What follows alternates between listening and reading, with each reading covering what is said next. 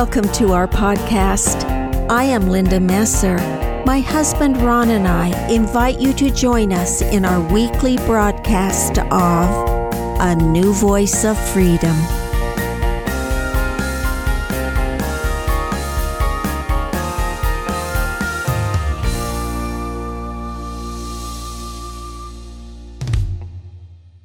Welcome to Season 3 of A New Voice of Freedom. The podcasts are taken from the 4 volumes In Defense of Christianity, written by Ronald Keith Messer. This podcast is part of a series we call Poet's Corner. Today's feature is from Book 9, Part 26 of Milton's Paradise Lost. Podcast 243 is entitled Temptation of Adam, B. Eve, who beguiled by the serpent, has eaten of the fruit of the tree of knowledge of good and evil. Now she must persuade Adam to eat the forbidden fruit. Otherwise, she will be expelled from the Garden of Eden and die alone, whereas Adam will remain behind forever like a child. And the Lord God said unto the woman, What is this that thou hast done? And the woman said, The serpent beguiled me, and I did eat. To beguile means to delude or deceive through cunning. The serpent beguiled Eve, and Milton shows Eve beguiling Adam. The scope of Milton's genius is expressed in his magnum opus, Paradise Lost. Milton was a historical scholar, he was a biblical scholar, he was a literary scholar, he was a master of poetry, master storyteller, and a master at understanding human nature. He was blind when writing Paradise Lost, a testament to his massive memory. Milton brings Adam and Eve to life. He lifts them off the pages of the Bible and gives them flesh, blood, bones, brains, and feelings. He helps us to relate to our first parents. In Milton's epic, they are human, not mythical characters. He transports us into the garden with them and lets us experience the fall. I saw a comic strip decades ago that etched itself into my mind. A spaceship just landed on a new planet in another Garden of Eden. To the astronaut's horror, the new Eve had just plucked the fruit of the tree of knowledge of good and evil and was about to take a bite. The astronaut frantically ran toward Eve shouting, Stop, stop, for heaven's sake, don't eat the fruit. What impressed me about the cartoon was that the astronaut, with all the ignorance of a well-meaning liberal, entirely destroys God's plan of happiness for his children on that planet. He did what Satan himself didn't have the wisdom to do. He stopped the planet from being populated, and he stopped mankind from progressing and from ever achieving their potential. It would have been in Satan's interest never to have tempted Eve. Eve, who is now superior in knowledge, uses the following argument to persuade Adam to also eat the forbidden fruit. Thou therefore also taste, that equal lot may join us, equal joy as equal love, lest thou not tasting different degree disjoin us. And I then too late renounce Deity for thee, when fate will not permit. Adam does not respond as Eve perhaps thought he would with her forceful argument. For the first time, Adam feels horror. We must remember that Adam had been tutored for many hours by Raphael about the dangers of eating the forbidden fruit. Eve, though she listened to parts, busied herself with tending the garden, which she loved. Also, the relationship between Adam and Eve has now dramatically changed. Before, Adam was perceived as the superior intellect. Now Eve really is the superior intellect and is counseling Adam. Adam innocently was perfectly content to remain in ignorant bliss in the Garden of Eden forever. Eve, on the other hand, though she has fallen, feels none of the horror and none of the regret, showing that she hasn't completely grasped the gravity of what she has done. Thus Eve with countenance blithe her story told, but in her cheek distemper flushing glowed. On the other side, Adam, soon as he heard the fatal trespass done by Eve, amazed, astonished stood and blank, while horror chill ran through his veins and all his joints relaxed. From his slack hand the garland wreathed for Eve down dropped, and all the faded roses shed. Speechless he stood and pale, till thus at length first to himself he inward silence broke. Death first came to the rose, symbolizing Eve's eventual death, caused by her transgression. It is ironic that Adam, not Eve, is heartbroken. Because of the close tutoring by Raphael, Adam fully understands the gravity of Eve's deceit. The thought of being separated from Eve is devastating. Adam spent the morning gathering flowers for Eve. Now he thinks she is lost to him forever. You can hear the despair in his voice. O fairest of creation, last and best of all God's works, creature, in whom excelled whatever can to fight or thought be found, holy, divine, good, amiable, or sweet, how art thou lost? How on a sudden lost, defact, deflowered, and now to death devote? Cunning Satan's disguise caught Eve entirely off guard. She had no clue that she had been deceived by the serpent. We must keep in mind that Adam and Eve have a veil drawn over their minds. They do not remember their former home or former existence with God. They only know what they had been taught after entering the Garden of Eden. Lucifer had no such veil drawn over his mind. Lucifer deceived Eve into thinking that it was the forbidden fruit that gave the serpent knowledge, when really it was Lucifer speaking through the serpent. Adam immediately perceives that she had been beguiled by Satan. Adam also perceives that it will bring about his own ruin. Rather, how hast thou yielded to transgression, the strict forbiddance, how to violate the sacred fruit forbidden? Some cursed fraud of the enemy hath beguiled thee, yet unknown, and me with thee hath ruined, for with thee certain my resolution is to die. It would be difficult in all literature to find a greater declaration of love than Adam's is to Eve in the following passage. The backdrop is the fall of man. The effects change the world forever, and it all hinges on the decision of two star-crossed lovers. Adam speaks.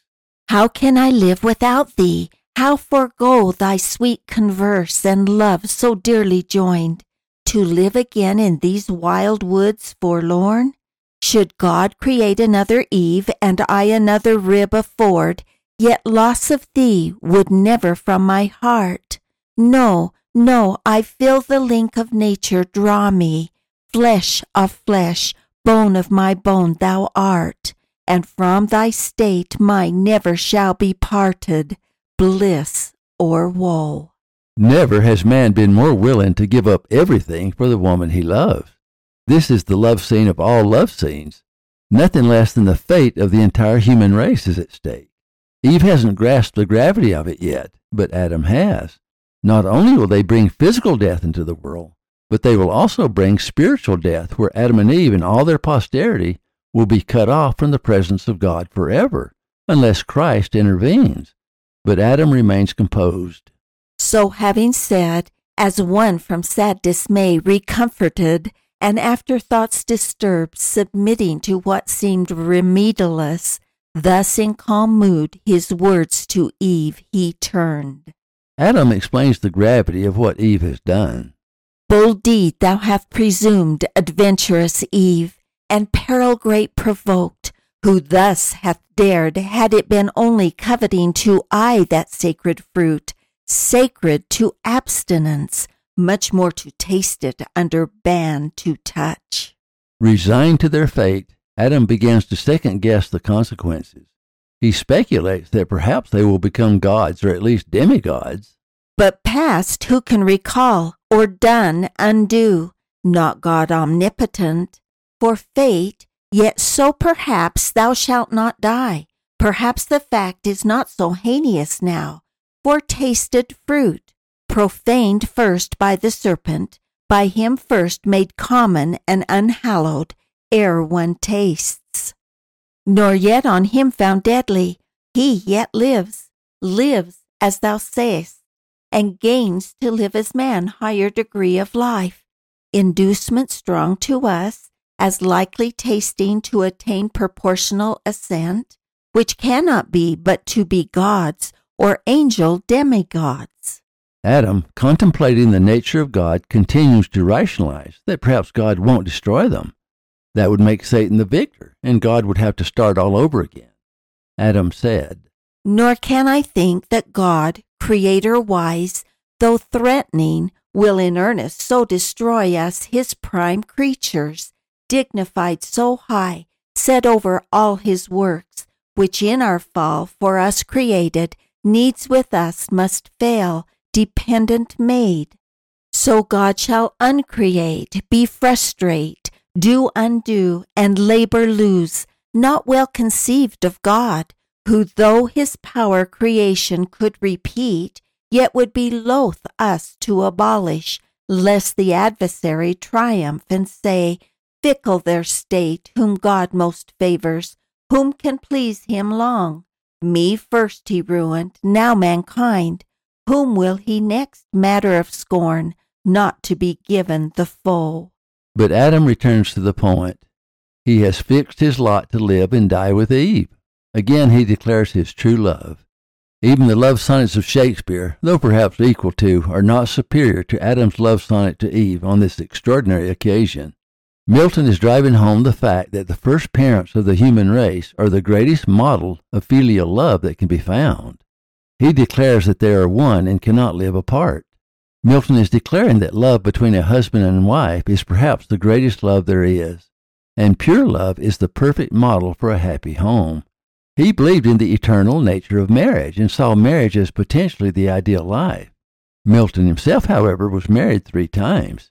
His first 2 wives died fairly young. Milton's marriages were not without severe trials. Historians write that Milton's 3rd marriage was his happiest.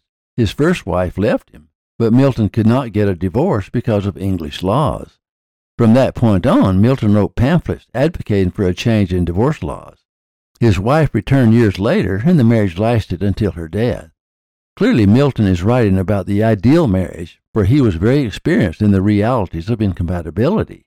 Adam continues, However, I with thee have fixed my lot, certain to undergo like doom. If death consorts with thee, death is to me as life. So forcible within my heart I feel, the bond of nature draw me to my own in thee, for what thou art is mine. Our state cannot be severed, we are one flesh. To lose thee were to lose myself. Eve is overjoyed with Adam's declaration of undying love.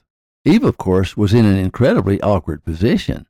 Until this moment, she could not have comprehended the depth of Adam's feelings for her. She alone at this point has suffered the effects of the fall. Her eyes are opened. Adam's are not. Though one in love, they are now, because of the fall of Eve, worlds apart. If Adam had refused to die with Eve, both would have been destined to a life of loneliness. Eve would be left to die alone outside the Garden of Eden in a world like ours, filled with death. Adam would have been destined to live forever alone in the Garden of Eden. He would live forever in miserable felicity, longing for the companionship of Eve. Eve speaks. So Adam, and thus Eve to him replied, O glorious trial of exceeding love, illustrious evidence, example high, engaging me to emulate, but short of thy perfection, how shall I attain?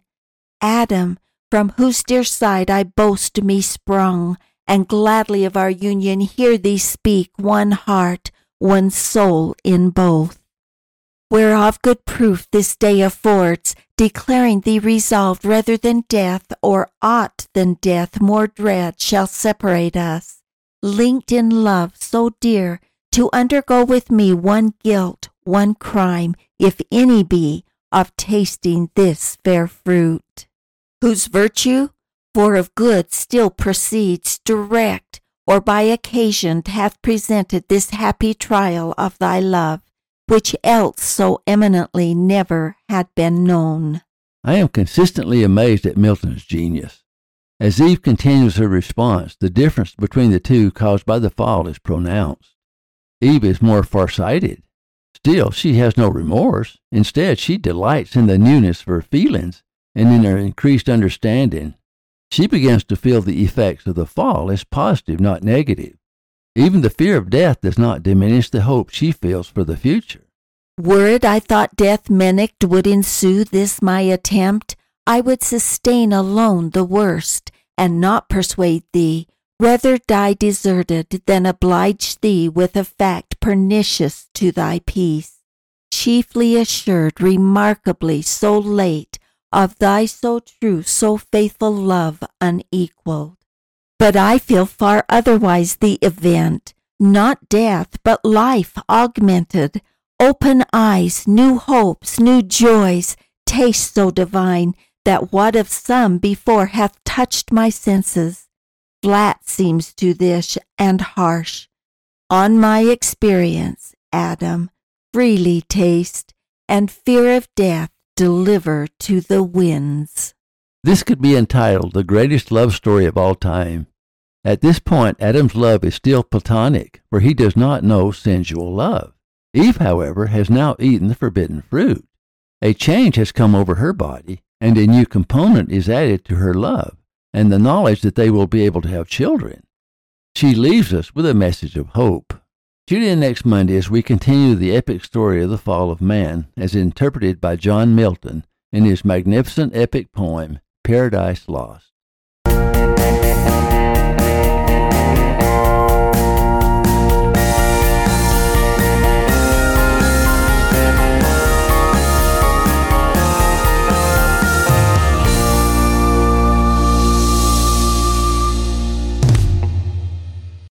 Thank you for listening. Watch for our next podcast.